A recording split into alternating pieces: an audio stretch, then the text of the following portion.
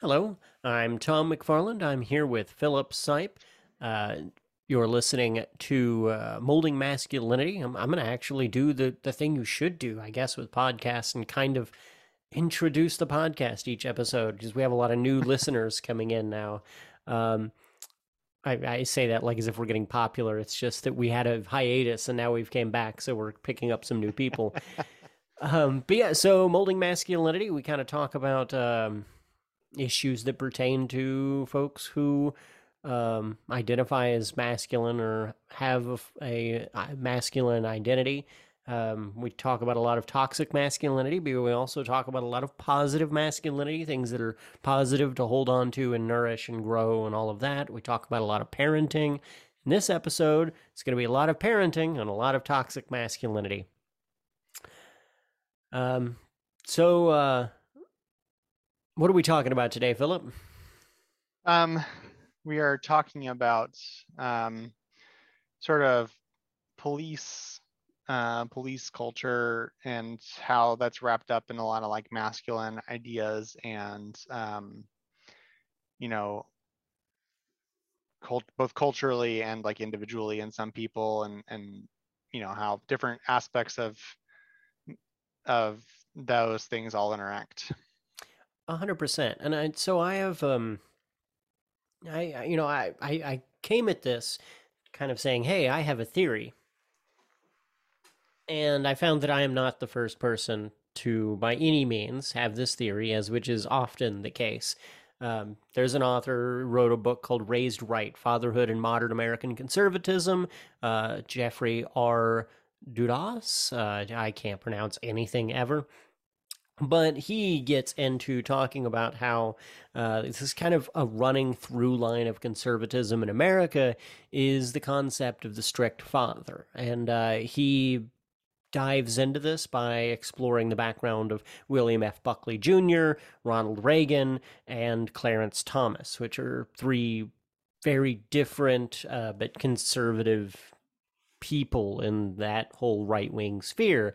And all of them kind of share this view of like their fathers were abusive and shitty. And they now have this perspective that that's kind of the way that parenting should be. I'm very much watering that down, but we're going to get into really what this perspective is in this episode because my kind of theory and argument is that this running through line, like this core idea of parenting and the disciplinarian model of fatherhood is the core beginning principle of conservative politic and therefore also policing in America because policing in America is conservative politic. The two are one and the same. And that by nature of being such a big part of our culture bleeds over even into non-conservative politic and other elements of society where like when we try to abolish police and we see often this kind of thing where we just end up reinventing police in some different ways in structures inside some of our organizations, and one of the reasons we're doing that is because we're holding on to some of those root ends. Like you've one of my favorite metaphors that you've made, or metaphor, simile, whatever, that you've made here on the show Simile is a is type of metaphor, just for you know for the pedantic among us who want to, including myself, that want to clarify that like simile is a specific kind of metaphor. I am just the absolute opposite of a pedantic, so I'm the worst person to have on a podcast because I just say dumb shit. But but yeah, no, you made this metaphor that I really enjoy. That is that um, ideas are a tree in your mind, and when you remove it, there's still going to be all those roots left, and you're gonna have to tease those roots out of all your other thought processes. It's a big, long process that can be life encompassing.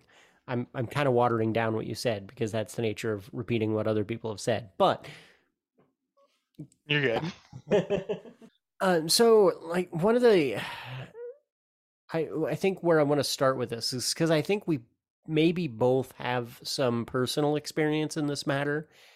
And one of the things that I find the most potentially, I would say I find the most frustrating about this specific topic while researching it, and this topic being the concept of the strict father and disciplinarian fatherhood styles, is that a lot of online kind of parenting advice spheres pretend that this doesn't exist anymore. Or like, well, that's an outdated thing that our grandparents believed in, but isn't a real thing anymore.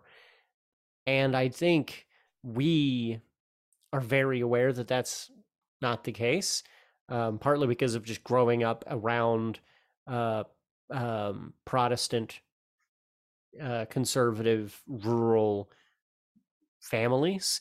Um, and there's just this, it's just this like a thing of the kind of people who are really going to buy into this kind of a thing. They're not going to be the people who are going online into these parenting spheres. That's not where they're getting their parenting advice. They're getting their parenting advice usually from right-wing church leaders. um, and yeah, so you always like to begin all of these episodes with let's acknowledge whether or not it's a thing. And I think that's where I kind of want to begin this episode, is like acknowledging, for myself at least, oh boy, was this a thing. Like, I grew up, my dad was not a huge believer of this, but he did have, has some elements of that. I mean, like, I heard a lot of times growing up of, "Well, just wait till your father gets home," which is kind of like the core element of the father is the disciplinarian style of parenting, but is also, I saw so much of it in conversations that older folks and people my own age have had the whole time I've been walking this earth. And that really at the core principle is just all of the problems in America are the result of fathers not disciplining their kids enough. Yeah, I mean, and I think like people, like I know certainly like I have mixed feelings immediately upon getting into this, because there's a lot of that you know very much resonates with me in the sense of like, yeah, like I recognize some of those patterns, like the wait till your father gets home, the dad as a disciplinarian, uses like a threat, often a physical one. Like I see, a lot of that I did see growing up. At the same time, I also want to be like fair and acknowledge that like, um, while that was true in my case, there are significantly more toxic versions of that than even what I did. And I think like the experience that I had, you know, certainly, you know, there's different feelings to have about it, I'll say, but like it's certainly a vast improvement over even just like what my dad experienced with my grandfather. So like, I guess all I'm really trying to say ultimately is like, just keeping in mind, like as we talk about these and compare experiences, and as anyone listening, maybe thinks about their experience interacting with this sort of larger cultural thing, that like, these exist on a spectrum. There's wait till a father gets home and dad comes home and he, decides to take away some privileges or something. And then there's wait till your father gets home and dad, uh, grabs a shovel, or, a paddle or something, some kind of more significant violent threat. Uh, like there's all kinds of different, and then there's like active, like serious abuse um, Yeah. and everything. So like, this scales it to different extremes is what I'm basically trying to capture. Yeah, it does. It does. And what we're talking about isn't just like straight up child abuse, though that does make up a percentage of it.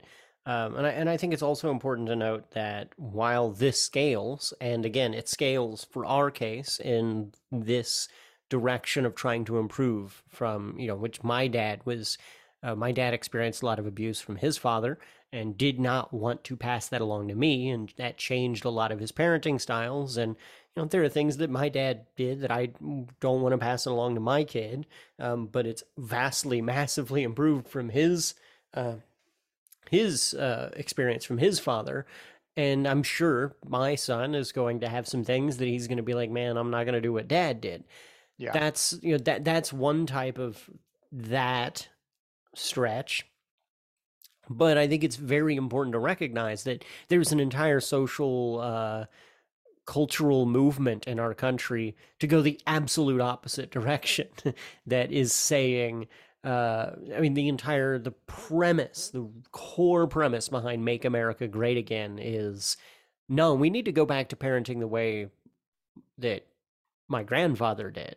And we need to go back to doing these things. We need to go back to these we need to properly discipline kids again. And again, I'm not even just talking about like physical discipline and spanking and all of that.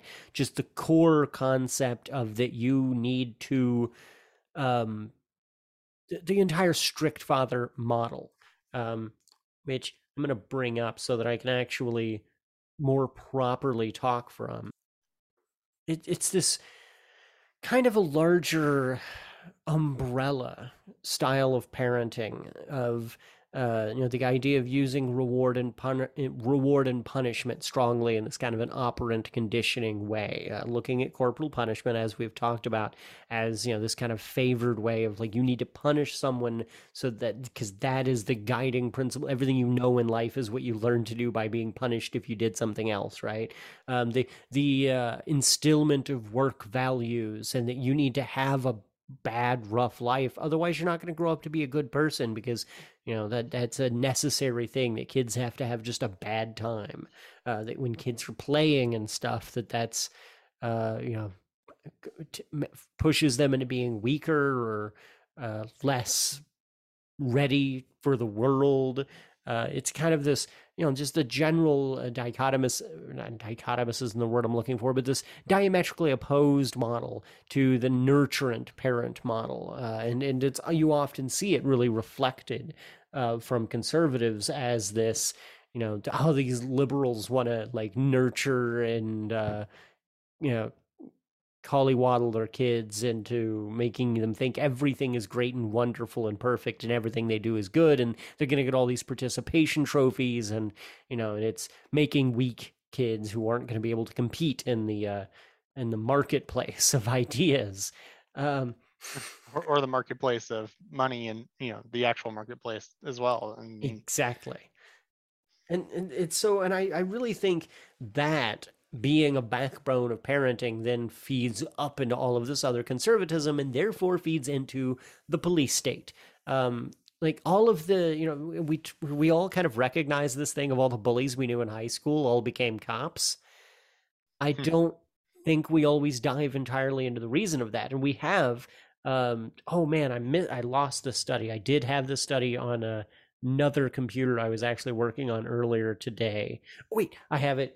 It's, never mind, I lied. I don't have that screenshot. But there was a study I was reading through earlier today that it was discussing how these types of strict parenting models replicate in the real world, usually into kids who are, um, well, they're more prone to having various issues in school, specifically issues that correlate with bullying, and they basically, the thing we again all generally kind of know, that most of the bullies we had in school were being bullied at home, and we're doing this thing that humans always do, that when you oppress humans and treat them like shit, they tend to look for somebody else that they can then do the same thing to, so that they don't feel like they're on the bottom of the stack. yeah, I mean, well, it's like I think I may have said this before, as it's a thing that I mention occasionally in conversation, but like a friend of mine who is a developmental psychologist, was having a conversation. I can't remember if it was with me or if I was just in the room, or I can't remember the exact context, but so as to say, the topic of like kids who are um uh have some sort of like malformed model of the world, particularly like in abuse cases. was the topic of conversation. And uh, either I or someone made some kind of comment of like, yeah, and like the problem is that like, kids, they're really young, they can't like reason themselves back into like a good model or whatever. He's like, and he stopped me and said, no, no, no, you misunderstand. The problem isn't that they are insufficiently rational.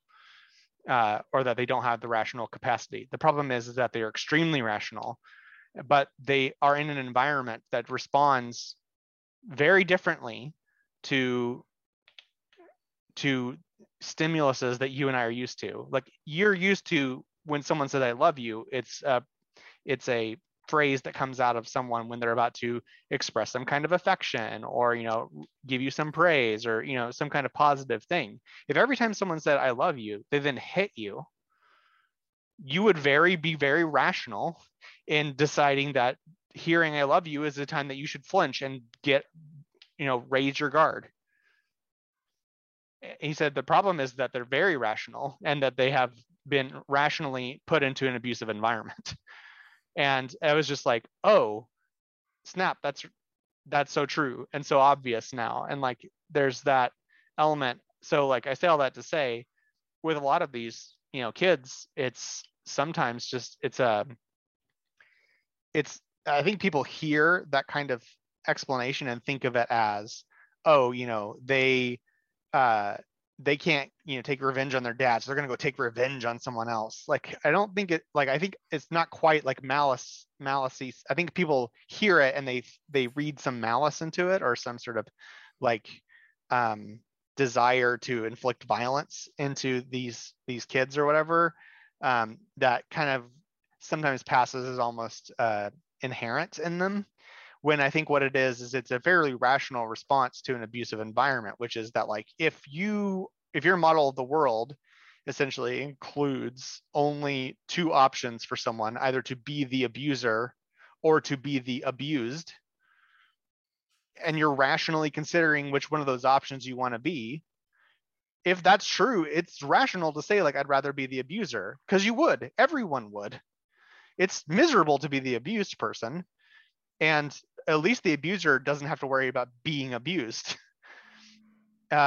So like I think a lot of times these kids are just responding to the only model of the world that they've ever been presented with. It's a horribly toxic one.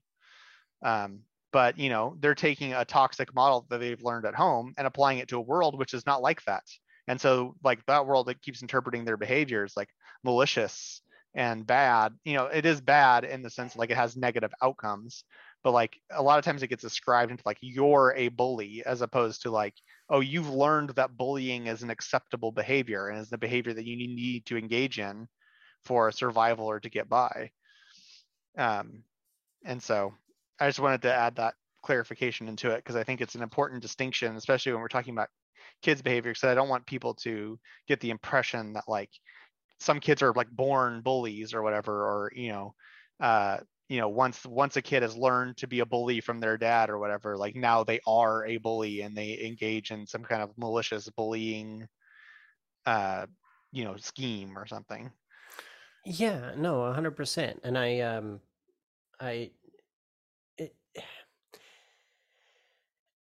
that is a core element of part of the problem that is encapsulated in this, right? So, like, one of the things we're talking about here is how this exists in right wing frames of thought.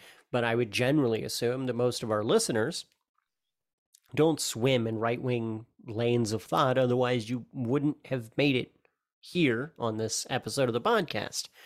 And so then the question becomes, how is this relevant to you? And I think this is how it's relevant to us, is that we fall for some of this too. Not fall for it. This is incorporated into our own processing a lot of times too. And not in this sort of, it's not, that we're running out here choosing it or pursuing it, but these are work into the framework of American society in such a way as, like you just described there, is this having a sort of difficult time describing and understanding that the individual actions, that specifically the actions of children, are not a good or bad intentional active, thoughtful action, that it's the results of systems and frameworks and, you know, ways that people work, and uh, you know, a lack of nurturing, and all of this stuff that we're trying to describe is something that almost all of us default to not quite seeing it in that way. And I think a lot of that is a social, the way that conservative thought is kind of uh, dissolved throughout the social fabric into all of us, and is one of the reasons why we kind of de facto want to lean towards supporting police in a lot of spaces in America, despite America being an incredibly obvious police state where the police are an incredibly oppressive force. This is something that like has recently, both elements of this have recently been very vivid in my life. Where I'm working, there's a lot of support for the police. That is something new for me to experience, and I don't like it. Um, it's it's also weird for me to experience because it's not like outwardly, expressively, loudly conservative people. It's not like I'm not surrounded by MAGA hats, but it's just people who think, yeah, no, police are fine. I can't imagine why anybody would have a problem with police. And then the other element of this is as I'm entering parenting circles, and then I'm running into these kinds of threads of ideology that exist in a lot of parenting advice, specifically father directed parenting advice. Like I just had a parenting class seminar yesterday, and there was a number of things that they discussed in that seminar that I'm like, oh, that's not cool. I'm not really with that, even though it was a generally like a pretty progressive class. It dove into things that were like, you know, saying that women are naturally more nurturing than men are, and that men are naturally more disciplinarian than women are, and we are better disciplinarians, so that's a role that we need to take on in the home, while women provide the nurturing, which I mean fundamentally just the framework of it being men and women in the home and not any other, you know, no, there was no gender or knowledge that was existent in any of this. It was very problematic in its phrasing and framework, but all of that worked together to where it's just like, wow, this really is kind of endemic throughout all lines of thought and advice that is given to most parents. I mean, like, you know, it's been a general kind of annoyance and frustration I've had as I'm entering parenting, as I'm like, I want parenting advice from a with a uh radical or leftist lens on it, you know, with just a fundamental knowledge and acceptance of gender theory, sexuality, anti-authoritarianism, all of those kind of basic lenses over it to process, and that just doesn't exist. Like it's Yeah, all join the club either and winging it, because it's all I yeah, got no fucking clue.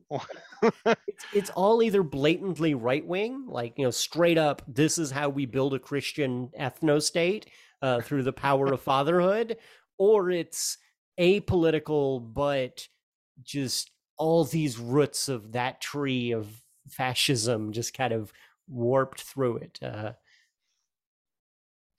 Yeah, I mean, so much. Like, so first off, like I always find it funny when we talk about like really traditional gender role type stuff, in that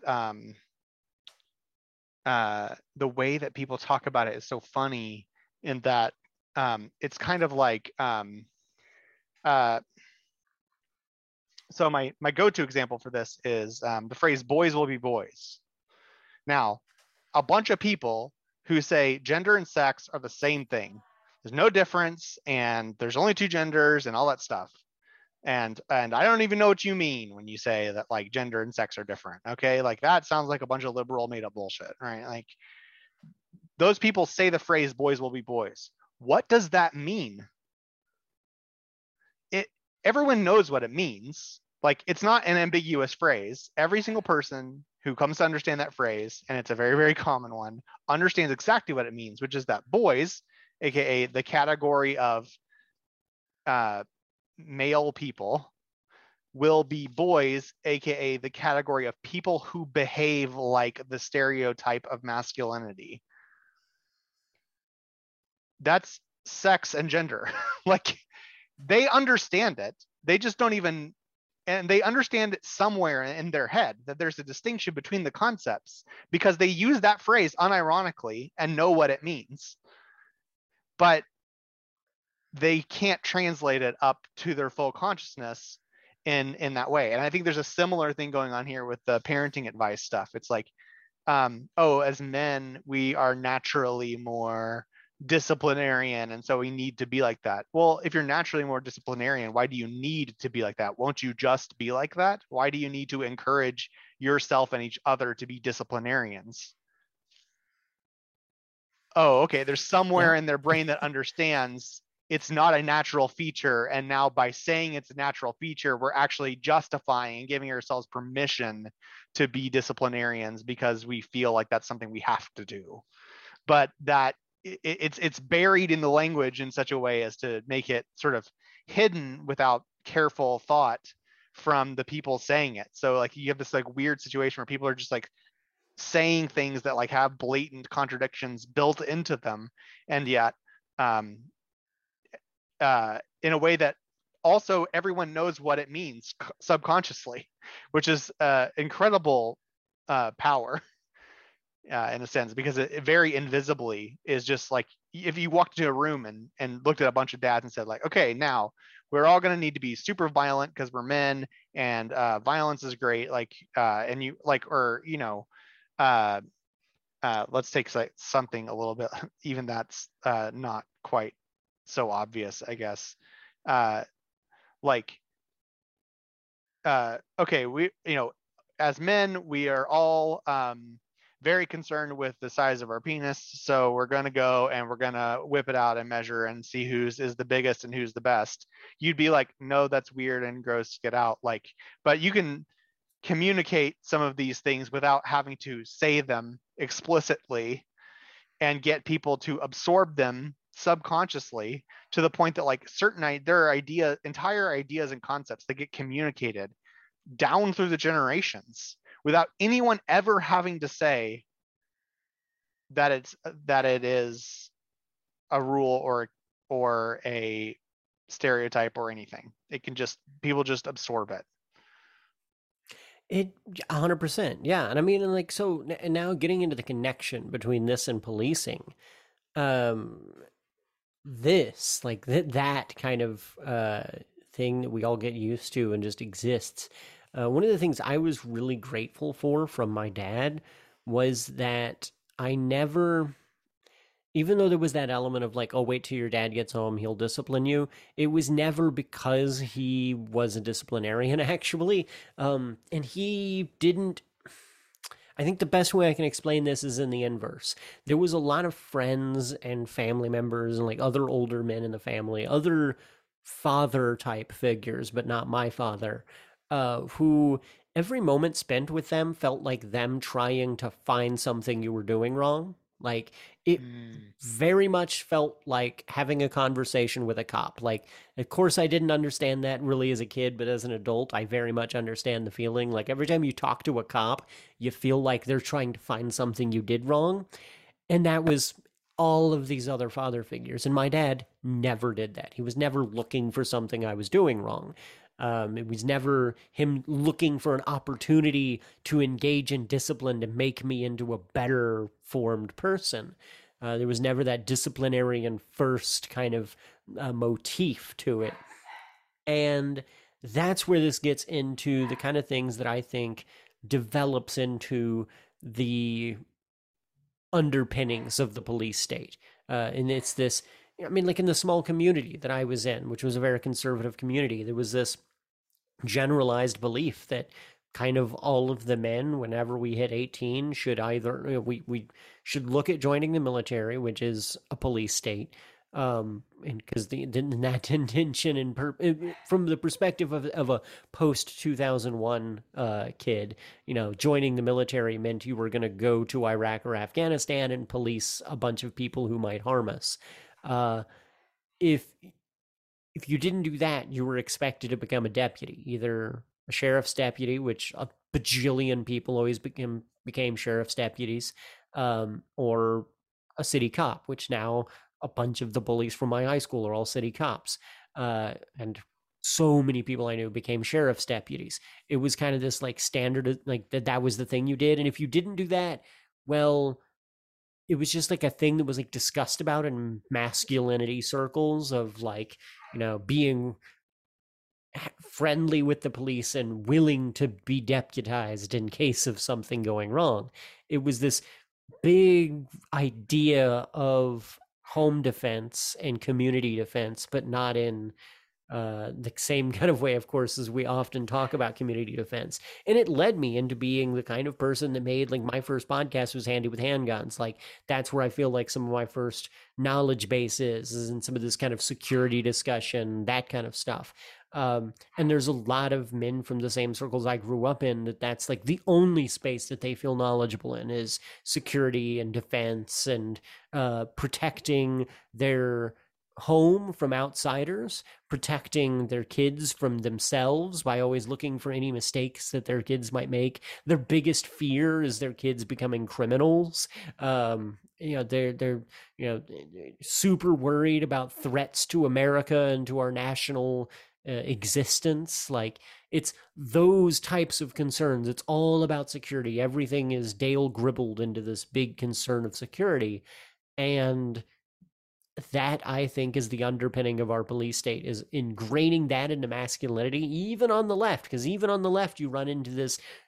I'm sure you've seen it and experienced it. A lot of people want to like start organizing with community defense groups, or like, their first and foremost thought is security, defense, guns, and revolution, uh, and not, feeding kids in breakfast programs or community gardens or cook for a crowd or anything like that, any of these like non defense and security related realms.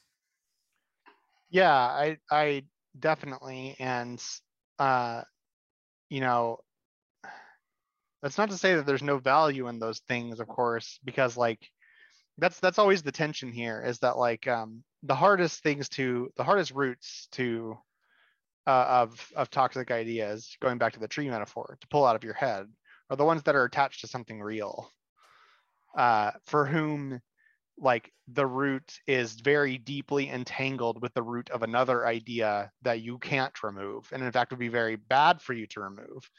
And that is, how some of these things stick around for an incredibly long time. And at the core of that is a real thing, which is that like, we have this discussion around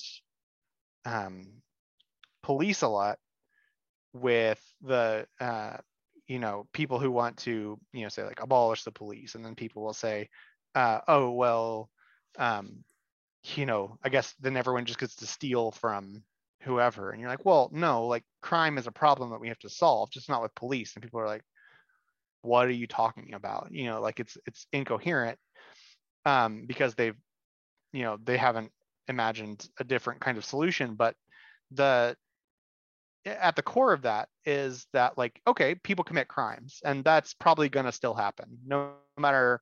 We're going to be we're certainly not in like a truly post scarcity type of scenario, not in this sort of Star Trek replicators for everyone sort of way, but you know so there is a concern that like fundamentally, for one reason or another, people do things to each other that we would like them not to do, and we have to, as a group of people, decide how we're going to handle that. And so that's what makes some of these things so sticky, is like the same thing with like children, right? Children misbehave, and they must learn that that behavior is not acceptable. If that's not taught to them in some way, then you're going to get a bunch of people who are, and have a bunch of antisocial disorders, right? Like, so when we address, like, say, like the whole like idea of a disciplinarian, a lot of times people fall back to this thing of like, well, kids have got to learn not to hit each other, or not to steal, or not to to follow this rule or that rule. And the implication there being like that this strategy is the only way that it can be done.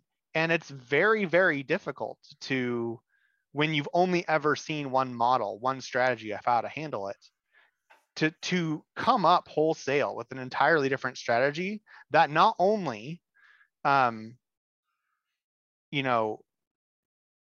isn't the thing that you already know and are comfortable with and were raised on, but also is effective and works and is consistent and stable, right? The hardest thing, like for me as a dad, for example, is like wanting to avoid those things, but in some cases, like, I find myself falling back into it as a pattern of behavior, if only because even when I can imagine a better way of doing things,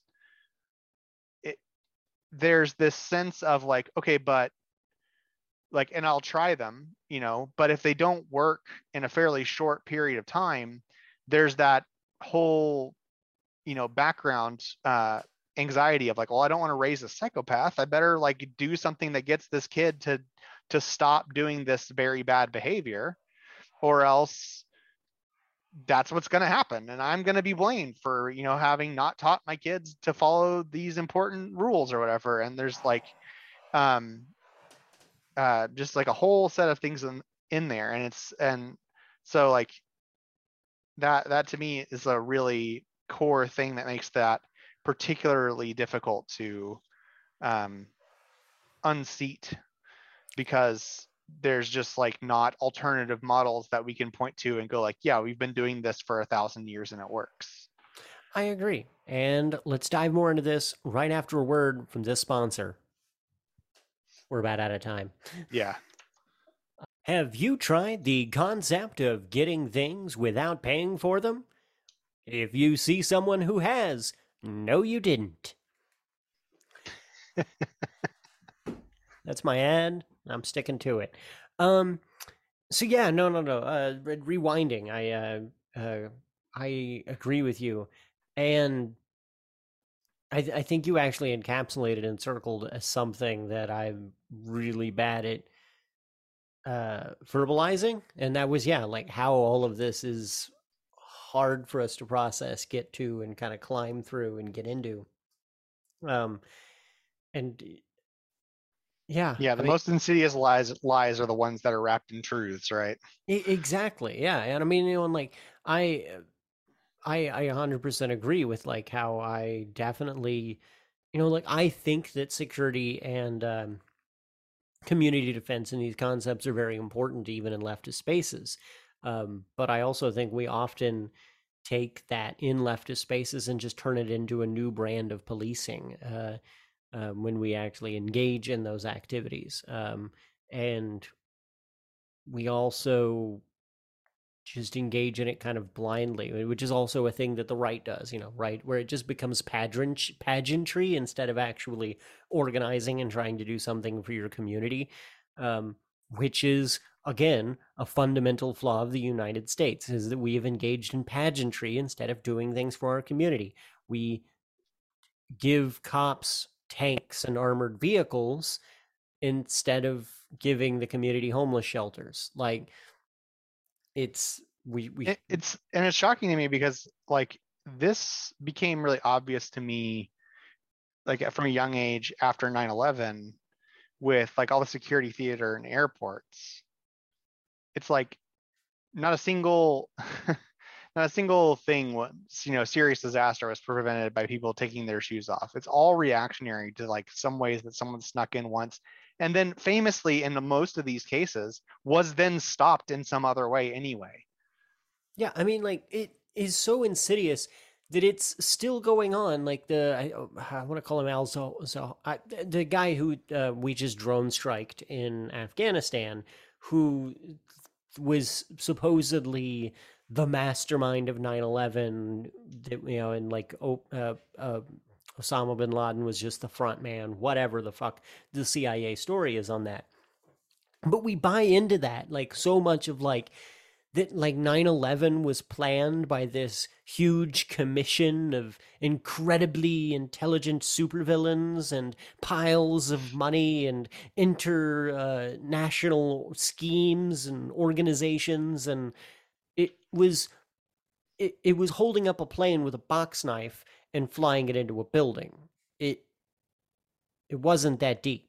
Like the impact, and when the thing is, when you say that, then people are like, "Whoa, you're saying it wasn't impactful?" Like, no, it was impactful. It was horrifying. It was a atrocious act and moment.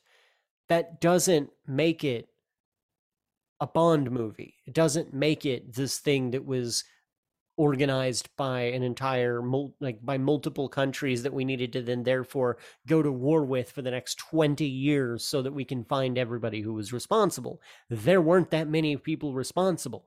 Most of the people responsible went down in the plane, or planes. A few who didn't, who had maybe some hand in organizing it, definitely eventually died, but the number of civilians who went with them, like I don't know, it's, I'm sorry, I'm Yeah, getting a little people sidetracked want here, to but have people want to have a big explanation for a big event. exactly, Right? exactly. You want to imagine that, oh, something like this could only happen by some incredibly calculated, planned, it's like the heist movie. All right, first you're going to create the diversion, and then you're going to cause this thing to happen, and then you're going to cause a surge to take out the cameras, and then, like, 16 people all acting in perfect coordination with a precisely planned out plan, execute it, and then do this big disaster. And the most horrifying thing to come to terms with is that, no, it's just like a couple of guys who kind of went in and were like, let's see if we can get away with this. And they did. Mm-hmm. Exactly. Like, and yeah, and that is scary, and it is hard to secure against. That's part of the uncomfortable things about security, is you're not going to be able to secure against everything. And I run into this when, like, in different spaces of people who want to do security for events and security for protests and things like that, and then they start getting real deep into the weeds about, like, well, how do we make sure there's not anybody on a rooftop? I'm like, well, you don't, like, Even the unfortunately. police can't do that. Yeah, like, this is And just they have this like is millions and millions of dollars of funding. yeah. Like, the primary way we stopped presidents from getting shot is by making sure they weren't standing in front of tall buildings. Like, that's it. Like, it's not we threw a lot of money into that, but I mean, to be clear here, I'm just putting an example of an intense security situation. Um, but yeah, that's an unfortunate element of that. And sorry, and I'm getting sidetracked there, but it's that element of policing seen as this thing that has to be grand because criminalism is grand, or because the threats are grand, and the same thing you see happen all the way dialed down into parenting, into this type of, well, I have to be a strict parent because if I make one tiny mistake, my kid is going to become a drug addict, struggling somewhere with no job and in prison, and et cetera, et cetera, et cetera, et cetera, all of the things that these type that folks want to worry about. And the fundamental reality is that it's not the one little mistake you make. It's not disciplining them enough. It's that's and this is one of these things that is really frustrating to explain to people who don't have personal experience in those types of spaces. Like, most of the people I grew up with and was friends with were people who had incredibly authoritarian fathers and did a lot of drugs, um, and very much disappointed their parents. Oh, and it's Um, often the people that, like, what's the cliche? Uh, the tighter you close, the tighter you wrap your fist around them, the more they slip through your fingers, sort of yes, and there's data to metaphor. support that. Yeah, there's data Yeah, that supports that. Like, I've seen that in my own family, quite frankly. The parent, in my, like, ultra religious, ultra conservative side of my family, like it's all the ones that were I went to the, like, as far as my family was concerned, the liberal version of my church, that was like, oh, they don't just immediately tell anyone who's playing instruments in a worship service that they're going to go to hell. Like that was a huge deal. There was a whole family schism over the fact that some people went to this too liberal church and some people went, and it was all the ones that were like the most authoritarian, hardcore, anti-gay, anti anything that wasn't just like raw patriotism, or the cliche of a fundamentalist conservative Christian, right? It was all of those families that had the kids that got pregnant in high school, and or got into substance abuse and had to go into rehab and stuff like that. Like it was the it was the more liberal ones that had the most traditionally Christian like behavior.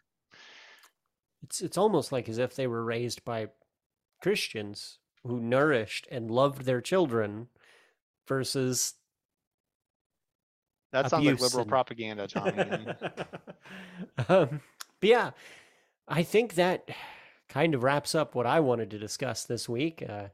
Any final additions you would like to make? uh no, I think there's that. This is like a pretty deep well. I could imagine doing an entire other episode on this as well, just the parallels between police culture and uh disciplinarian parenting culture. Definitely, if you have really good like books or resources on like models of parenting that are not you know um, disciplinarian, or maybe informed by like a leftist perspective, really hit us up in social media and comments For and the stuff, love of God, please do. because I could use that too. I'm like 9 years into it and still just kind of making it up as I go along, and it's not fun because frankly, inventing an entire style of parenting while having no earthly idea uh, where to start is hard. I am, every time that's just my response now. Every time somebody is like, "Well, have you read Marx?" I was like, "Did he write a parenting book?" Um, No, then get out. but yeah, and I mean, and I think in the meantime, love and nourish your children, and yeah, don't be a cop is just general good advice, life advice. Don't be a cop. Um, but yeah, uh, we haven't really plugged anything since we've returned. I'm going to plug RDC again because just in case people forgot or new people came in, Red Dirt Collective is a really cool community organization. Does a bunch of mutual aid efforts, labor organizing efforts, tenant organizing efforts. Helps uh, a bunch of different organizations and situations and various elements of helping our unhoused community members. Just cool shit all the way around. You can donate to them at Patreon. I want to say / Red Dirt Collective. I think it's just slash patreon.com/Red Dirt Yeah, Collective. Yeah. I always mess up my backslashes and forward slashes. It's all right. I'm pretty sure like it was a coin flip as to which one people said in the 90s. And so now we're all deeply, deeply confused. But yeah, donate money there, donate time there if you happen to be in the central Oklahoma area. Also, if you are anywhere else outside of that area and you maybe don't have finances and funds and things, please look for people who are organizing in your area. I've yet to live in an area where there wasn't somebody at least trying to organize. And do that. Do that. I mean, like, just you know what? Some people might say, oh, you're not really doing much if you just grab a couple of friends or your neighbor and hang out and talk about some leftist shit and some things you might be able to do. Maybe that's not enough. You're not doing enough. That's where it fucking begins. It's enough if it's where it starts. So do that. I would challenge you when you put down this podcast, pick up your phone and just DM somebody who has some similar angry inclinations to you and start talking to them about building a co-op or something. So yeah, Thank you all for joining us this morning, afternoon, evening, or whatever time of day it is. And thank you.